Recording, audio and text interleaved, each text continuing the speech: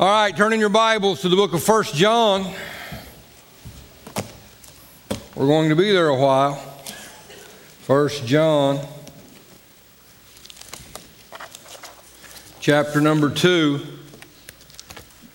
verse 1, 2, 3, 4, 5, and 6.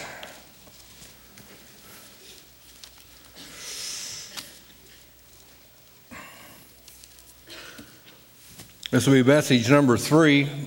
Today is an advocate with the Father. We have already looked at I know that I know, and we also looked at sin is such a deception. But today we're going to look at chapter number 2. Are you there? John writes, "My little children, these things write unto you, that you sin not. And if any man sin, we have an advocate with the Father, Jesus Christ the righteous. He is our advocate. He is our propitiation." That's a $50 word there. It literally translates and means mercy seat. He is our mercy seat for our sins.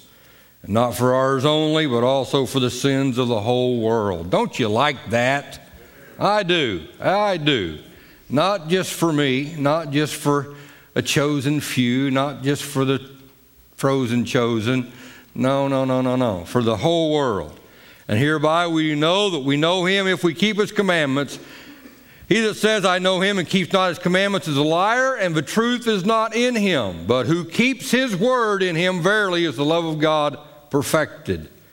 Hereby know we that we are in him. He that says he abides in him ought himself also so to walk, even as Jesus walked. Father, I'm praying and believing, dear God, that this is going to be a help. It's going to be meat for those that need meat. I'm believing, God, it's going to be manna for those that need manna. Lord, it will be milk for those that need milk. Help us, dear God, to grow thereby from your word. In Jesus' name, amen. How many here have ever been tempted to sin? How many here have ever been tempted to sin and you did not sin?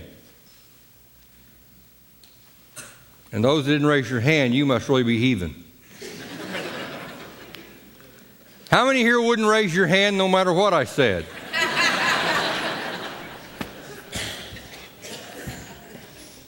Here's what I believe as a Christian. You can say no to sin. Oh, now, preacher, come on. Well, my question would be, can you say no to sin for 5 minutes? Well, yeah. Well, if you can go 5, you can go 10. If you go 10, you can go 20. Now, what I am not trying to get across is some sort of sinless perfection. Because the people that preach that and tell me that that's where they're at, I figure if they'll lie to me about that, they'll lie to me about something else too. Amen. No, I'm not saying that Christians are sinless, but I do believe that Christians sin less. Now, I don't want that to go over anybody's head, so I want to repeat that. I do not believe that Christians are sinless. But I do believe Christians sin less. Amen. If any person sins, and then they sin again, and then they sin again, and then they're just down in it, wallowing in it, and there is no thought of this is wrong, don't tell me you're a Christian because this is bad grammar, but it's good theology. You ain't.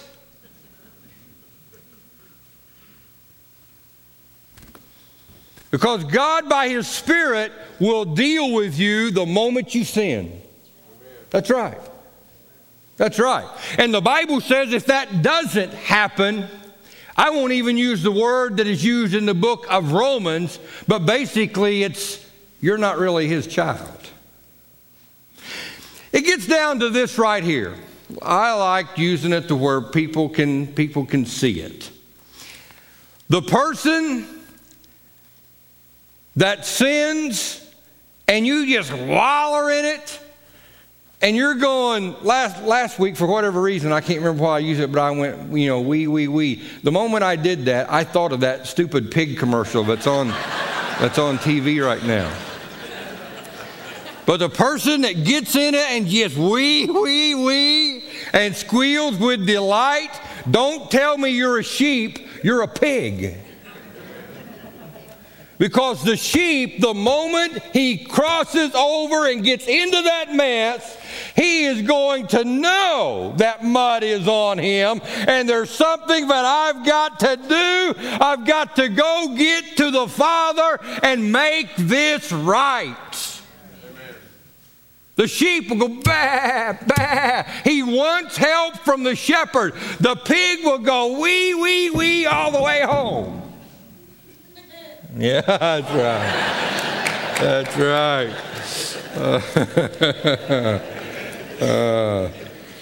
You sin and deny any wrongdoing and deny that, oh, no, it wasn't me, or it was somebody else, or it was like Adam saying, God, that woman you gave me. You know, that's a great way to start a sentence. Any sentence. My wife. That's just a great way to start a sentence. And basically, that's what Adam did. My wife, it's that woman that you gave me. Or you'll make a denial like King Saul. It was the people. It was the people. I listened to them. I shouldn't have listened to them. It was everybody else's fault except my own. Or a president that we had that said, it just matters what the word is. Denial. Put it off on someone else. No, the Bible says if any man or if anyone sin, we have an advocate with the Father. Let me move this.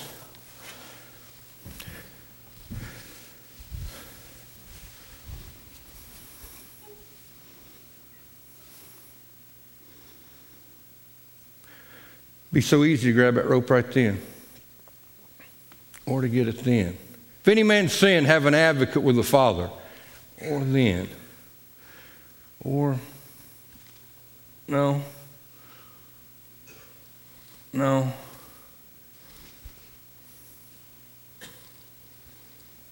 The moment you sin, take care of it then. The longer you wait, the harder it's going to be to reach out there and to even want to reach out there. The moment you sin. If any man sin, you have an advocate with the Father. And Jesus Christ the righteous shows up and defends us in the presence of God. The Bible says that Jesus, as our high priest, ever lives. That's what he's doing. He ever lives to make intercession for you and for me. You know why that is? Because ain't none of us perfect. Ain't none of us perfect. And there's always going to be things that we do wrong, and God is going to be more than willing to forgive us if we reach out there for him. And the reason why God will not hide his face away from our sin is because the Bible says God is light. Everything is exposed before him. I mentioned last week about Moses. When he killed the Egyptian, he looked to the right, he looked to the left. It never one time says that he looked up. The very place that he should have been looking. God does not close his eyes to our sin. He can't do it. God's justice has to prevail. That's why he has made a way out for us that we can readily call out unto God, and God is more than willing to forgive us our sins. Thank God. Thank God. Abraham goes down into Egypt. He brings Hagar back with him. He has sex with her, and God never one time glosses over that.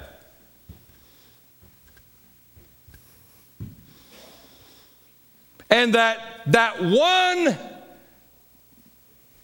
liaison with Hagar has brought problems to the world from that day until right now. And God did not close his eyes to that sin, even though Abraham was the father of the faithful. God did not close his eyes to David, the man that was after God's own heart. God said he's the apple of my eye. And yet when David sinned, God sent Nathan the prophet to point his finger at him and say, "Thou art the man. You're the one that did evil." And David said, "I have sinned." He reached out and grabbed a hold of that forgiveness that God was willing to give.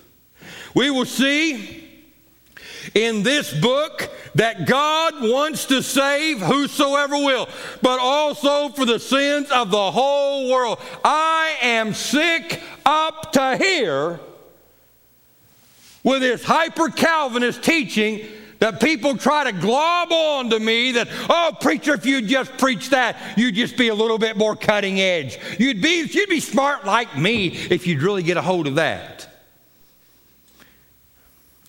I don't think it got anything to do with that. I don't want to be lazy like the people that's believing that, because that's what I see in it.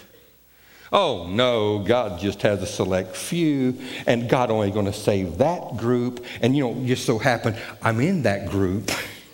And just so happen, if you look at my family photo, all of my 5 kids, they're in that group too.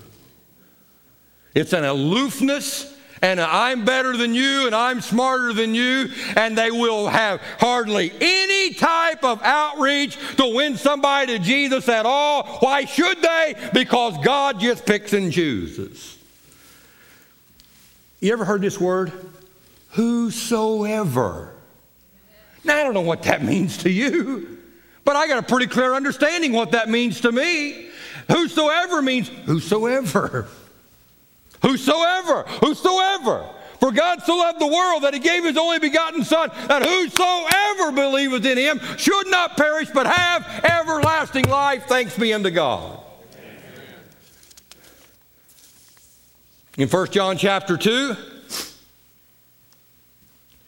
I'm going to show you what Jesus coming to this earth, what it revealed, what he wanted to be revealed about God that nobody really ever knew.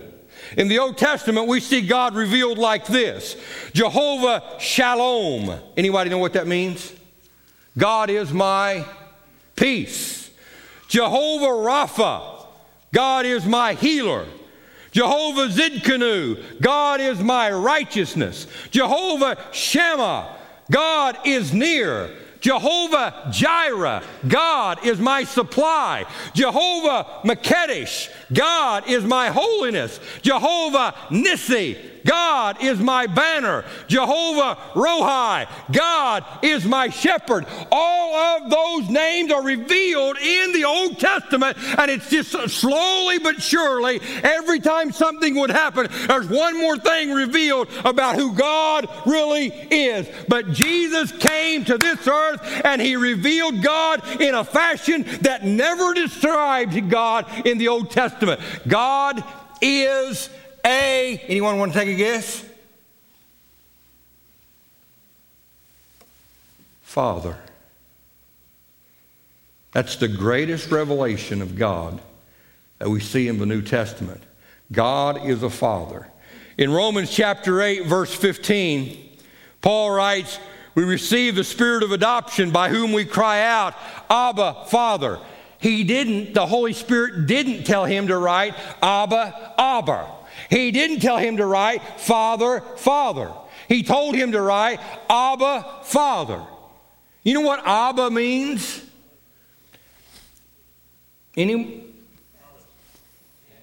Daddy. Daddy.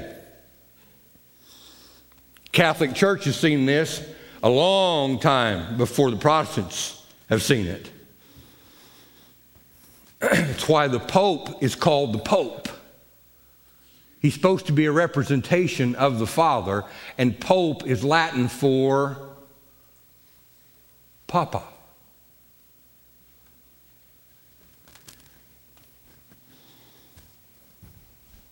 Jesus came Yes, to forgive us of our sins, and yes, to reveal who God really is. When I was in Israel the last time, Kay and myself, was there at the Wailing Wall, and I seen something that just mounted me. It was a man that had been in one group, and his son was with him, and the little boy was talking to another little boy, and the man got through discussing what he was talking about with this other man, and the man walked on toward the Wailing Wall. Well, about that time, the little boy seen that his dad had took off, and the little boy started running to his dad saying, "Abba, Abba." Boy, that really got me. "Abba, Daddy, Daddy." I remember years ago, Jimmy Swaggart sang on his program, "Oh, anybody that would call God Daddy, that just makes me sick." Well, later on, I found out he didn't have a real good relationship with his daddy. That's why that made him sick. I mean, think about it. My kids don't call me up and say, "Oh, would the Father of all fathers who resideth in Wayne Countyeth."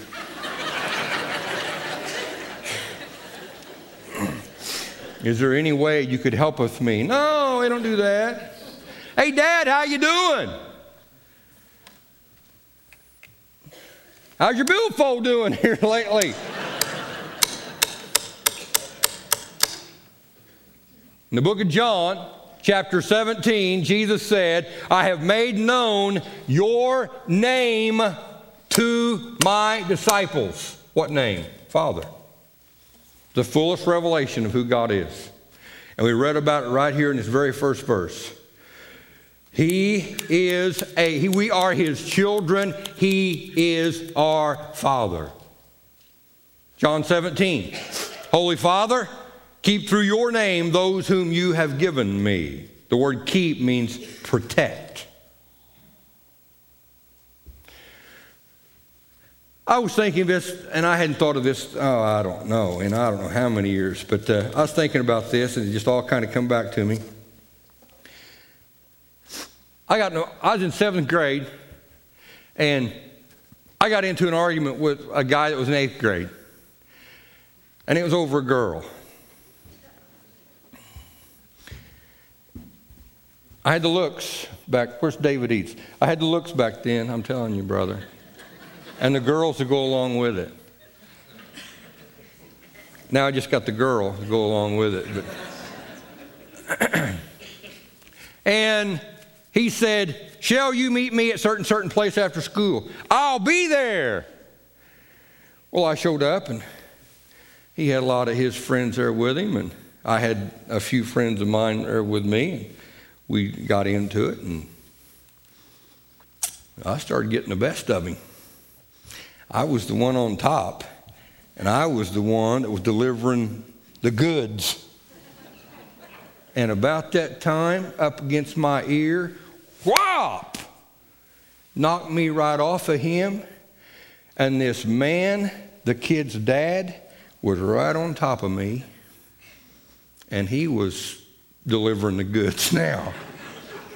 "You won't hit my boy." Well, that was that. I went home. My brother, he was right there with. He seen the whole thing. We went home. Dad, I think at the time was working second shift, so I didn't see Dad until, I think that was on a Friday. I didn't see Dad until Saturday the next day. And he sees me, and I got a few places on my face. "Hey, boy, what happened? You get in a fight?" "Yeah." "Who'd you fight?" And I told him. And Dad says, "That's kind of surprising. Looks like he got the best of you." And I was about ready to say, "No, he didn't." And my brother says, "It wasn't him. It was that kid's dad that did that to Mark."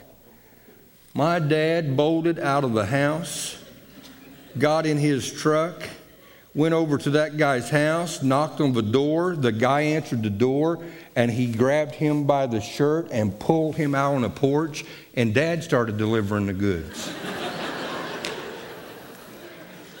Now, I think back on all that. If that was today, everybody would have got thrown in jail. But back then, that was just kind of par for the course. Keep. The Father will keep. The Father will protect. I've learned that, and I've mentioned this before in other sermons. Things that I've learned about God, I learned them way before I got saved. I learned them from dear old mom and dad. 80% of teenagers today that commit crimes are committed by kids who grow up without a dad. 80%. Dan Quayle, what he said 25 years ago, and all the smart people laughed when he said how important Dad is. Well, nobody ain't laughing no more about that. They seen it's really important. Father is really important. Today in America, young people from the ages of 13 to 25, most are from broken homes and divorced parents, and many of them have absentee dads. And I said it last week, and I'll say it again today. Every dollar, every effort, everything we put toward these young people, it is worth it, and nobody can try to tell me otherwise. Amen.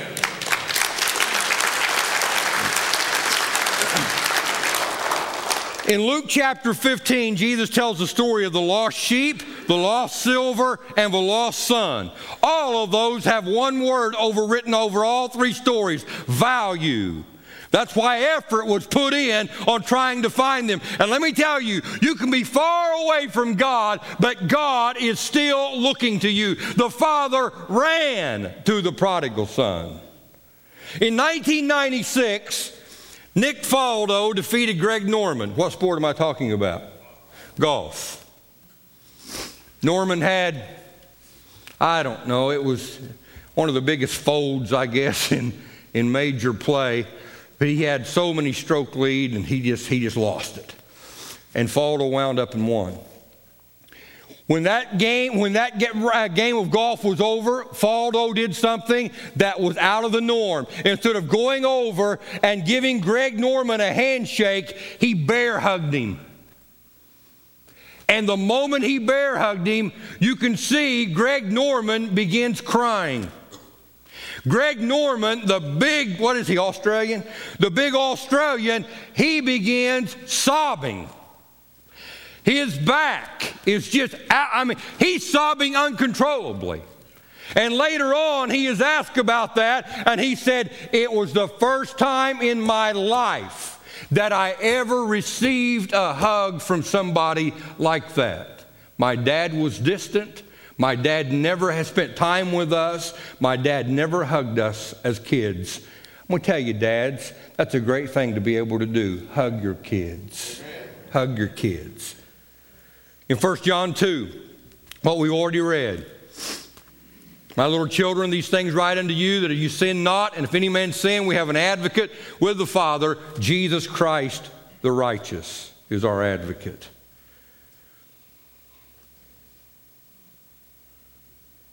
God is willing to, the Lord Jesus is willing to stand before the Father and say, Father, I'm Mark's lawyer, and besides that, I'm willing to pay for whatever sin and crimes he has committed. You know what the God, the righteous judge of all, says? There is therefore now no condemnation to them which are in Christ Jesus. That's the declaration that God is willing to make. Two stories and I close. Thomas Benton, and if you Google this on the prodigal son, paintings of the prodigal son, you'll see this. So I just tell you that, you know, I wasn't going to put it up here, but if you want to look at it, you can look at it. Thomas Benton has a painting of the prodigal son that's unlike any painting of the prodigal son you'll ever see in your life. It shows the prodigal son as an old man, and he's come back, and the house is in disrepair. The father is nowhere to be found. The fatted calf, skeletal remains. And in the distance, the sun is setting. Let me tell you, that's what the enemy will try to convince people of. There's no hope, there's no use, there's no sense in coming back. That's what the enemy will try to tell you. Now, let me give you another story to follow up with that. This name means nothing to anybody here. Paul Murphy, 1840s through 1855, chess champion of the United States of America. Every move he ever made in a tournament was recorded, and it's in book form today. Bobby Fischer said he's the greatest chess mind that the world has ever seen. Now, in 1845, during the length of time that ever, he went across Europe. Nobody could beat this guy, Grand Master, all of that. He is in New York City going through an art exhibit, and while looking at all these paintings, he comes across, as the exhibitor guy is telling them all about it, and there is a painting of a chess match. And it's of the devil on one side and a young man on the other. And the name of the painting is Checkmate. And as the guy describes this and who the painter was of this, everybody else of the 10 or 15 people that was there, they all walk on to go look at the next painting. But not Murphy. He's staring at it. They get further and further down. They're now in another corridor or in another wing of the exhibit, and he's still looking. With his mind, he's looking at every move, calculate every little thing, every step of the way. 20 minutes later, the group hears him, and they're in a total different wing. And here's what Paul Murphy says. With a super loud, just exclamation point, totally excited, he says, "Young man, don't give up yet. There's one more move on that board."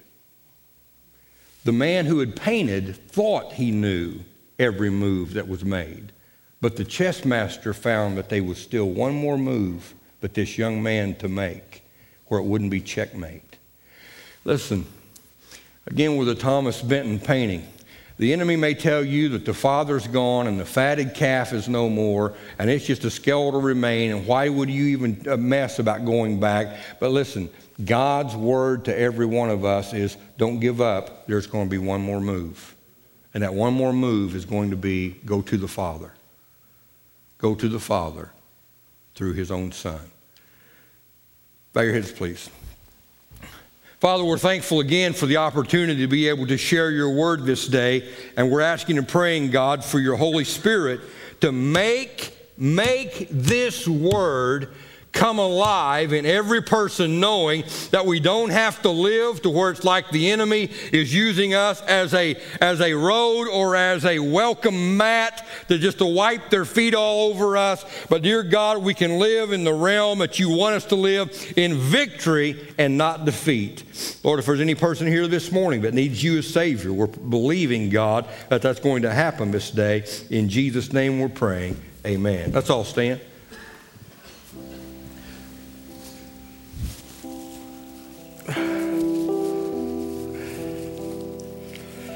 I'm a pretty straightforward kind of guy. And I want to think anyway, but the message that I preach, that most everybody's understanding what I'm trying to get across. Surely today, anybody and everybody in this building can know when we sin, we go to the Father. And he is faithful and just to forgive us of our sin.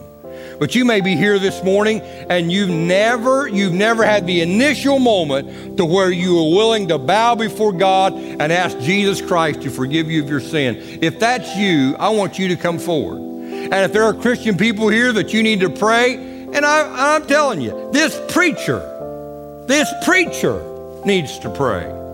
Every Wednesday night, almost without fail, I go to the altar because I know it does me good. Keeps me in a place to where God can work with me. God can move me and mold me and shape me.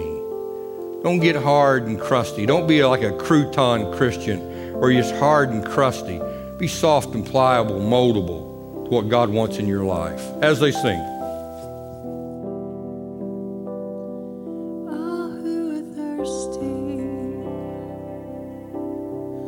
All who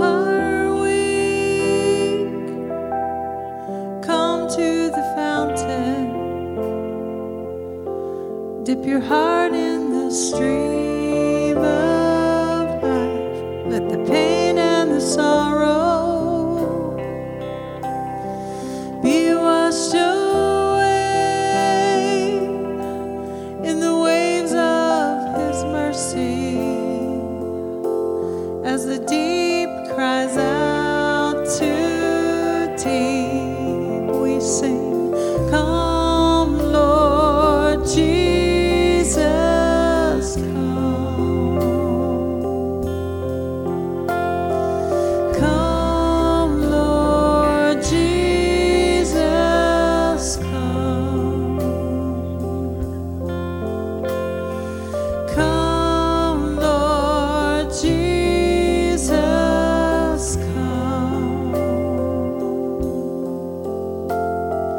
Come, Lord Jesus, come.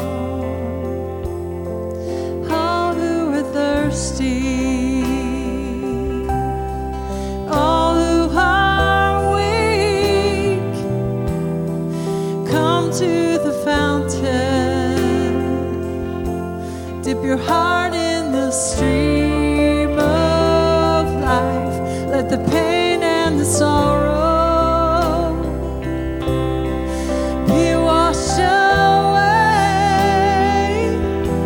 in the waves of His mercy. As the deep cries out to deep, we sing, "Come, Lord Jesus, come." Oh, come, Lord Jesus, come. Won't you come?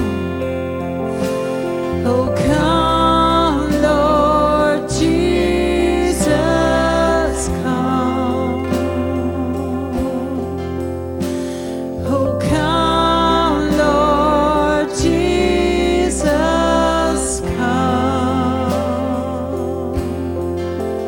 Won't you come? Won't you come? Won't you come? Nothing but your will for me. I am only free when you come. Won't you come?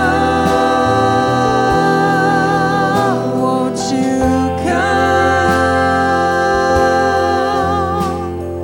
Nothing but your will for me. I am only free when you come, Lord Jesus, come. Oh, come, Lord Jesus, come. Oh, come, Lord Jesus, come. Come, Lord Jesus, come. All who are thirsty, all who are weak, come to the fountain. Dip your heart in the stream of life. Let the pain and the sorrow be washed away in the waves of His mercy. As the deep cries out to deep.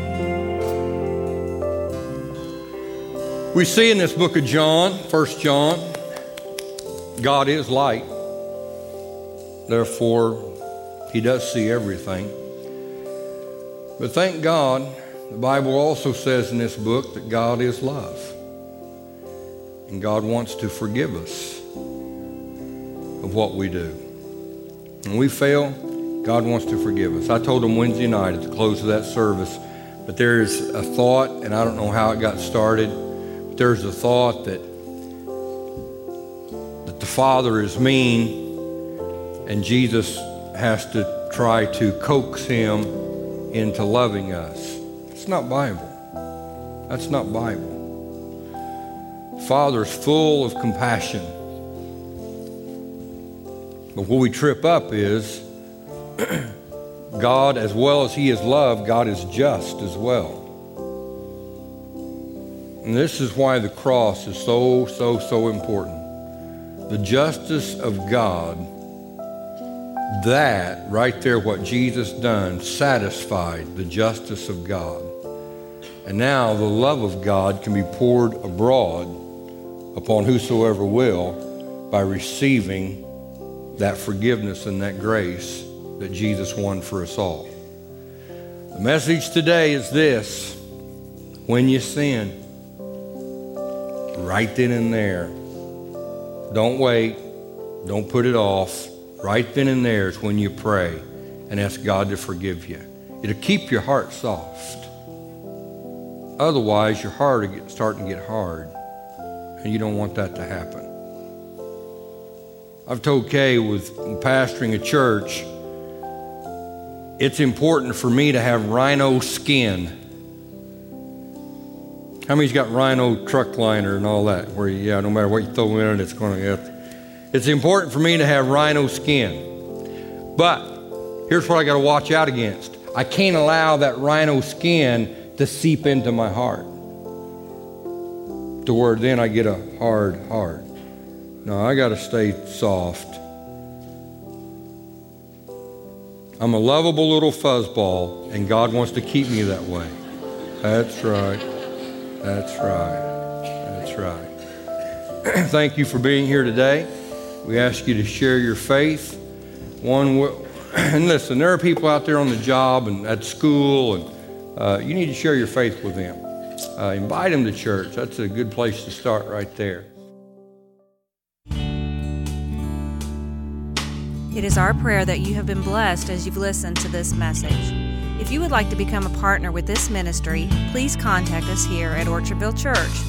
You can visit our website at orchardvillechurch.com, or you can contact us by phone at area code 618-835-2677.